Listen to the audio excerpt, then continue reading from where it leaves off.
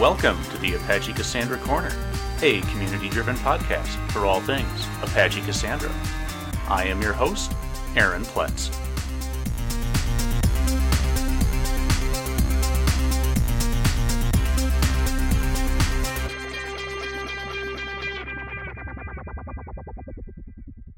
All right, everyone. Welcome back. Today, I'm joined by Jon Haddad, who's a longtime member of the Apache Cassandra community. Jon, welcome to the show. It's so great to have you. Hey, Aaron. Thanks for having me, man. Yeah. So this was kind of your idea. You know, we were talking at the Cassandra Summit back in December, and you're like, "Hey, I'd love to do the podcast," and Yeah. that's really great. To be honest, like this time of year, like January-ish, last year I took a little bit of a break, call it like a natural break between seasons. So technically, this would be like episode 1 of season 3, I think. Oh, I So love it, man. so I yeah, you're love you're it. leading us off here, Jon. Oh God, that's amazing. Well, I hope I set the season up on the right foot. Oh yeah. I have no doubts. All All right, right, here we so go. so Pressure's on. so Jon, of course, you've been in the community a while. Why don't you start by telling us a little about yourself, and then B, how you Yeah, got involved with Cassandra? yeah, absolutely. And it's interesting because as we were talking about doing this, I had to go back on LinkedIn and look. I actually had to look at my resume to figure out when I started using Cassandra, and it was like 2013. Yeah, So yeah. I'm it's kind of funny. It's one of those things. I was working at this startup in the LA area, and we were using a lot of MongoDB there, and like some Neo4j, and it Oh, was a sure, bunch of sure. tech that didn't really make sense for what we were doing. And Right. I had read the like the original like Cassandra book, which was, it talked about thrift and kind of the underlying storage engine. So I had the storage engine in my head. I had um, I had how the cluster kind of behaves in my head, and like I knew that, and then I was like, okay, let's leverage Cassandra for this new project. It was actually, sorry, it wasn't really a new project. It was a Yeah, project yeah. that was not running well with all the Mongo stuff and like all that other. And I kind of just replaced everything with Cassandra. And I was in this position where it was like Cassandra 1.1 was out, and CQL was like CQL 3 you Was could like brand use. new. Yeah, it was brand new. Yeah. Nobody was using it. This was everybody was like, "What is this craziness?" And I looked at it and I was like, "This is awesome! Like this makes total sense. Like Yep. I love schema. I to me like the idea of having no schema for a database is like just it doesn't make sense to me. Like I want to be able to look and just look at it and tell me what it is. So I I'm went with ahead. you on that. Yeah. Yeah. Yeah. And a lot of people just like want to put it in their app, but Hmm. for me, I'm a database guy more than I am the application guy. Um, so yeah, I got that into production, and then I started writing about it. And then all of a sudden, I'm doing like webinars about our move from Mongo to Cassandra, and I'm writing Hmm. about time series on Cassandra and how CQL maps to the underlying storage engine. And that stuff, it turned out was pretty popular. And DataStax was a really young company at the time. Yep. Yep. So I ended up getting involved with like Patrick McFadden and Christian Hasker, and like all of a sudden now, like I'm in the community and I'm on IRC, and going back and forth with the committers who Right. at the Right. time I was like, oh my god, I'm like talking to these people are just so smart, I and know, right? Yeah, I get yeah, the same. Yep. Hmm. yeah, like there's just so many smart people that work on this project. That's right. And then when I decided to leave that startup, I ended up coming to DataStax and working with Patrick Yeah. Yeah. for like 3 or 4 years, and it was awesome. Like we it was kind of this like perfect moment in time as Cassandra was getting bigger. Yep. All of a sudden, we're Yep. putting on. I don't know if you remember Cassandra Day, but we were getting like 500 to 800 people would show up for these like free Cassandra conferences. Oh yeah, there you have your shirt. I love it, Yeah, I've got dude. this shirt from it. This is like from 2015 in Chicago. Yeah, Yeah, that's the one I yeah, was at. yeah. Yeah, It was awesome. I it really loved was. hammering away. Yeah, Yeah, getting for me, like I didn't realize how much I loved getting up and talking about technology and like helping people understand it. yeah, Like it was yeah. it was a huge deal for me. I went from being like a guy that worked on small teams and startups to being like a person that's helped thousands of people learn how to use this, this database. Oh, right, Um, right. and yeah, it was just this incredible kind of journey for me. And then that led me eventually to the last pickle with Aaron Morton and Nate McCall, Yep, yep. who are kind of hilarious, are both at DataStax At now. data stacks now.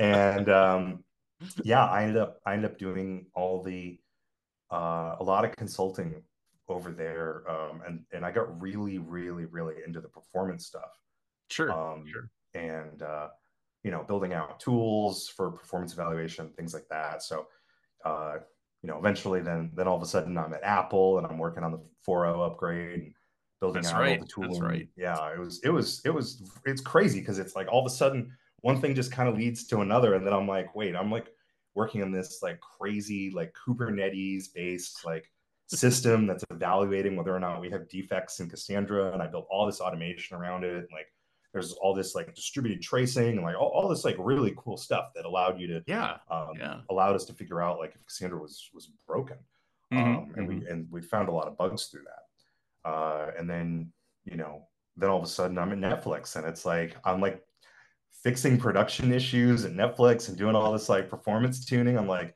the most critical clusters that we had in the company. And like it's just kind of like when you take a step back, it's been an incredible experience. Like working with this database and becoming like so familiar with it has really given me a Oh, for huge career, sure.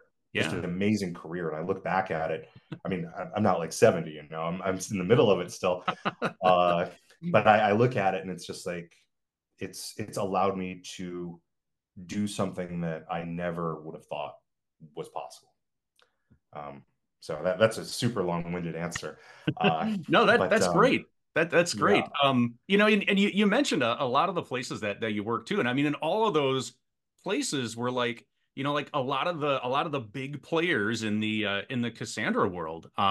Especially talking about like Apple and Netflix with just like the sheer scale of yeah, clusters that they have and that you're working on, and I can just imagine that working at that extreme scale. I mean, I worked at Target, which I mean, we had a 200 node cluster, and several others that were pretty big, but we were nothing like what Apple and Netflix are at. So I just think that's yeah, super cool. Then I can imagine like the lessons that you learn, working at that gigantic scale must just be awesome. yeah. It's really remarkable because, like, I think when we did a lot of, like I said, I did a lot of performance tuning Hmm. with the last pickle, but we didn't really build the automation that people were using to manage environments that large. So going from that, where I was primarily focused on kind of diagnosing what was going on in the cluster, fixing an issue, like looking at individual nodes, to Hmm. looking at an environment where there's like 200,000 nodes in production, like at Apple, or at Netflix. I think it's like 25 or 30,000 nodes, something like that. Yeah, yeah. But tons of clusters and kind of the automation to like deal with problems as they pop up. It's really remarkable because it's like things that are really that seem really small at small scale. There are small things like a node replacement, right? Oh, Like you sure. might have Yeah. someone do a node replacement by hand, but you literally cannot do that at Apple scale. It's like it's going to burn people out. So you have to have these incredibly sophisticated systems in place, and the team. I mean, the teams at Apple and Netflix are amazing. Like they're just world class. Like they're literally dealing with the most crazy scale. So every little problem can become a huge problem when it becomes a problem, 10,000 times, Oh, for uh, sure. Yeah, yeah. 200,000 times. So um, yeah, it was really, really great to be able to work on that stuff. Um, yeah, again, I'm incredibly fortunate to have been there and been able to learn so much along the way from everybody. Um, and it kind of put me in this really great position when I left Netflix about a year ago, Hmm. um, I wasn't sure what I was going to do with at the next stage of my career. And I was like, all right, like, I took a little bit of time off and I was kind of thinking Yeah, about it. And I yeah. was like, what did I remember? Like, what's the best things that I have done in my career? And I wrote them all down. And I was like, honestly, I think I need to start my own company and just do this because I love helping people. I love fixing problems. I actually really like putting out dumpster fires. uh whenever there's like if the people come to me and they're like, production, it's crazy, like, I'm like, oh, slick my lips. I'm like, this is going to be fun. And then I can help people get over it. And it's like, you Yeah, look at the yeah. difference before and after. It's just so much fun to be like, look at the change here that we Hmm. Hmm. accomplish. So that's kind of what brought me to my current situation, where I'm Yeah. just rocking Well, out on my own. yeah, that's awesome, man. So, Yeah. along your roles along the ways, and I mean, I'm going to hone in specifically on the last pickle. Hmm. You wrote a lot of great articles out there that have been super helpful. And I'm gonna specifically point out the Cassandra performance tuning compression with mixed workloads one. Hmm. Um, I actually use that quite a bit at Target. The tips you have in there around really, kind of like tuning, Cassandra itself to the workloads that are coming in. It was super helpful. Thank The you. Yeah. specifically like the chunk size parameter that's on the table, so you can like kind of shorten up how much you're reading off a disk at the time and not reading too much or too little. And yeah, Hmm. yeah, Yeah, it's interesting because it's the number one problem. The number one issue that I see with clusters, and I'm probably like shooting myself in the foot by always talking about it because it's probably like costing me business, but I just can't help it. It literally is the number one issue that I see. People will be, people will have like a write heavy workload, and yep, they'll be yep. doing some reads, right? But the cost of doing the reads is so high, especially if they're using lightweight transactions or counters, or if they just have small Oh, reads in right. general, Yeah, yeah. because the read amplification, both from compression and read ahead, is so massive that you could be reading like 2K worth of data, but doing 128 or 256, or reading like a meg of data if you're hitting four SS tables and they're not in your page cache, or yeah, depending on a number of scenarios, you could read a ton of data just Oh, to yeah. return a tiny bit of information. Um, and so that's it's really really interesting because it kind of led me down, now where I'm like, I'm kind of now obsessed with this suite of tools that I've been using, these observability tools, which have been phenomenal. BCC tools. I've been doing a lot of work with profilers. I talk about those a lot. Hmm. I Hmm. actually just did a couple of videos in my YouTube channel, where I kind of show people how they can be done. And I Oh, actually spoke about nice. this at the Cassandra conference Yeah, back yeah. in December. That's right. So yeah, and it's really interesting when you start doing the math and you realize that you're doing like 30 times the IO on disk that you're pushing through the network, and it's just Yeah. like, wow, like if I completely saturate my drive, and that's my main limiting factor here. And then you're also like decompressing more data, which means that you're putting more pressure on the CPU, and things just kind of don't work that well. And it's actually the reason why that setting was changed in 4.0. Hmm. So Hmm. that default is now 16, because you get Right. roughly the same compression rate, but for small reads, you can literally do four times as many reads, Yep. which is like, it's kind of wild. Yeah, yeah, for sure. Now, if I'm remembering right though, that change has to be made like in conjunction with with like a change to the page cache, or or like the disk. That's Yeah, yeah, yeah. yeah, It's yeah. the disk read That's ahead, right? read ahead. Yeah. Hmm. So Hmm. the way read ahead works is when you have a request that goes to your disk, the first thing that happens is that gets sent from the application, and then the kernel is like, hey, how about I go ahead and just read a bunch of data first, pull it into the page cache, and then you Hmm. get the response out of page cache. Right. So there are some really nice utilities where you can take a look at like what's happening at the file system level. So Oh, if you okay. use a tool called XFS Slower, if you're using the XFS file system, Oh, okay. and this Nice. exists for all the Linux file systems, Yeah. Yeah. you can look at every single request that comes in, or you can look at requests that are slower than a specific time, but you can pass 0 and see every single request. And then you can use a tool called biolatency. Biolatency will show you the latency distribution of all of your IO requests. And there's also one called byte size where you can see the distribution of the size. So you'll get histograms for both. So with all those tools put together, you can actually get a really good idea of what's happening at your file system level and then what's happening Mhm. at the block level. And then you combine Wow. that with a tool called cache stat, and then you can get an idea of your overall cache effectiveness. So, like, I actually had worked on a performance problem at Netflix where, like, a team thought that there was a database migration, and we had moved from like version 2 to version 3, but also from Sure. instance storage to EBS. And so like a lot of Yeah. things changed. And so EBS had it's still in some areas has a bad reputation, but the thing is it's improved a ton. Like EBS is, if you use it right, it's pretty phenomenal right now. Yeah. It's Yeah. it's it's not cheap, especially if you use it wrong, you have, if you leave Right. read ahead on, it's not cheap at all.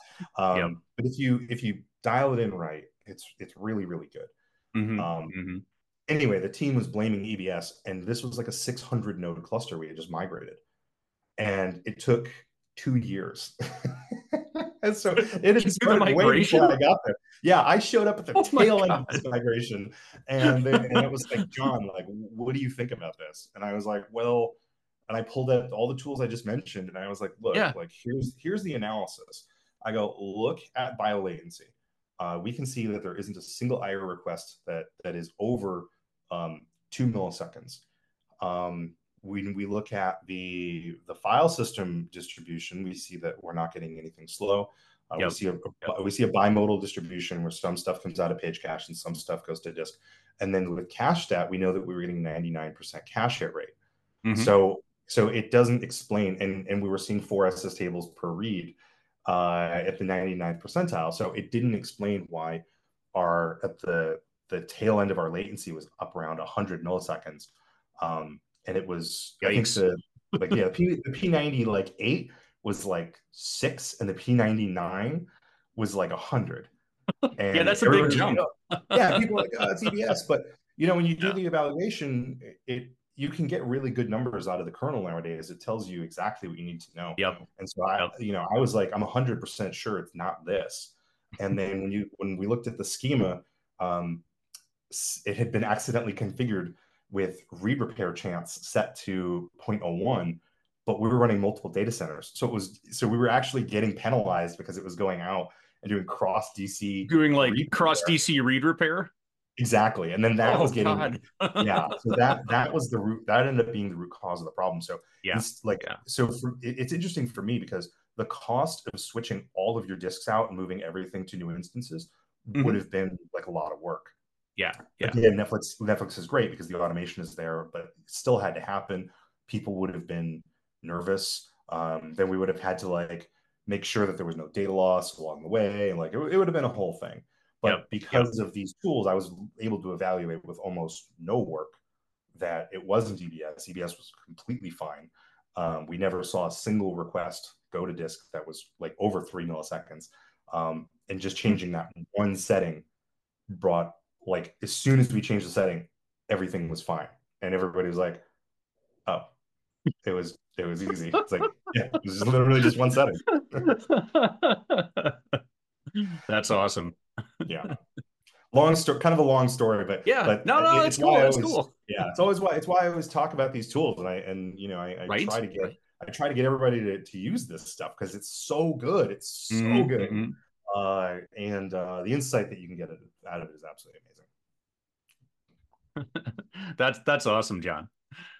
So hey, we've talked about your new consulting gig a little bit, but One thing that I'd heard was that you're now offering like training courses as well. Yes. Yeah, can you Yes. tell us a little bit about that? I would love to. So I am so excited about this. Um, One of the things that I realized with consulting is that I was only able to help a small group of people at a time. Right, So I come right. in, maybe I have a multi-month engagement with somebody, and it's great. I'm able to help people and solve their problems, but I want to do more than that. I want to have a bigger impact than that. And what I realized is if I could take the experience that I have and share it with, a group of people, I could help a lot of people go from good developers or good operators to ones that actually have the benefit of the experience of working at these large organizations. See, one of Right, the big right. problems that happens is that when you don't get to see how these teams work, you don't really know how things should work. So, I've worked with a team that managed 1,000 Cassandra nodes by changing configuration by hand, or like going through these like crazy change Oh processes. man. Yeah, everything was done by hand. Like literally, if they wanted to add a new Cassandra node, they had someone copying a tarball on and pasting configs in. Like Oh, it's these, and so I oh, that kind of look sounds at so this. painful. Yeah, and it was, Yeah. and they of course they have configuration like differences, and some Configuration stuff doesn't. drift, right? Yeah, Yeah, but yeah, exactly. bet to get a lot of that. And Yeah, yeah, yeah. yeah, very inconsistent. It, Everything becomes inconsistent at that point, or at least a risk of being inconsistent. So Right. it's a big problem. So what I'm trying to do is help people by sharing the insights that I've picked up along the way, because there isn't anybody else doing this. There's a lot of information out there, like DataStax Academy. I helped build DataStax Academy. There's a Yeah, ton of good yeah. information. It will get you to a reasonable point where you can like run Cassandra, where you understand kind of the fundamentals of it. Um, but like there's a certain scale, there's a certain type of problem that only like exists at massive scale.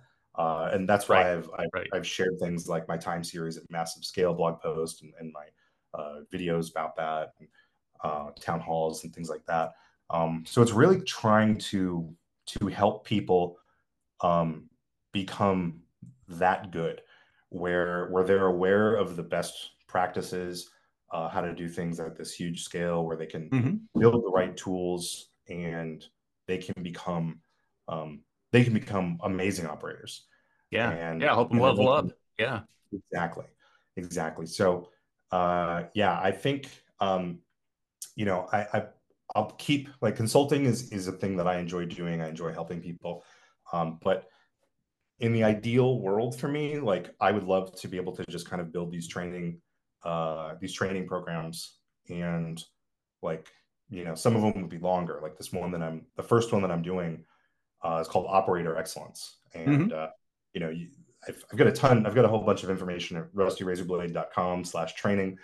Sure. Um, and it's an 8-week program, meeting once a week for 90 minutes. And the cool thing about it is that it's not just me talking about how things are going to work.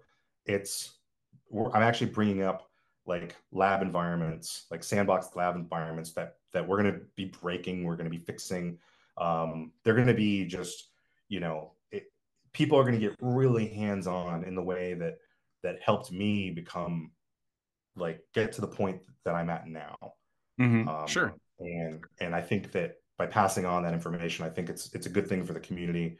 It's a good thing for for me just personally. It's very rewarding. So I'm really hoping it catches on, and I definitely want to. Yeah, I just want to do more of these. Oh, nice. So that's on your website then, rustyrazorblade.com. Yeah. So when you go there, you would see, like, you'll see the blog is the first thing you see, but Yep. you can get there. There's training in the top corner, and registration. I just opened up registration this week, Okay. so now you can go in. People can sign up. Nice.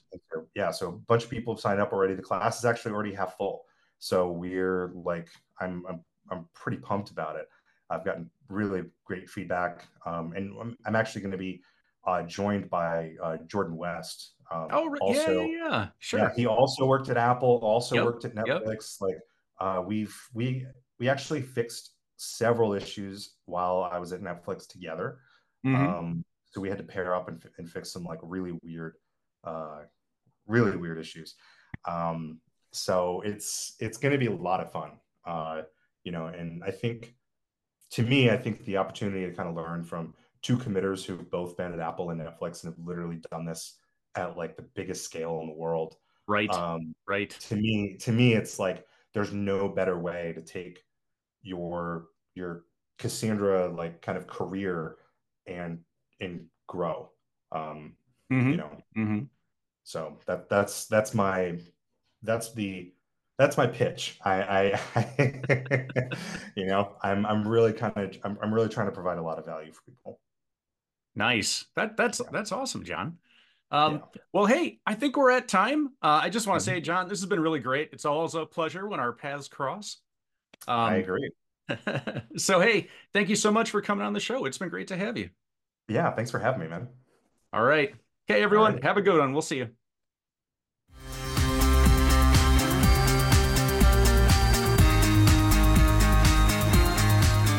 And that's all for today.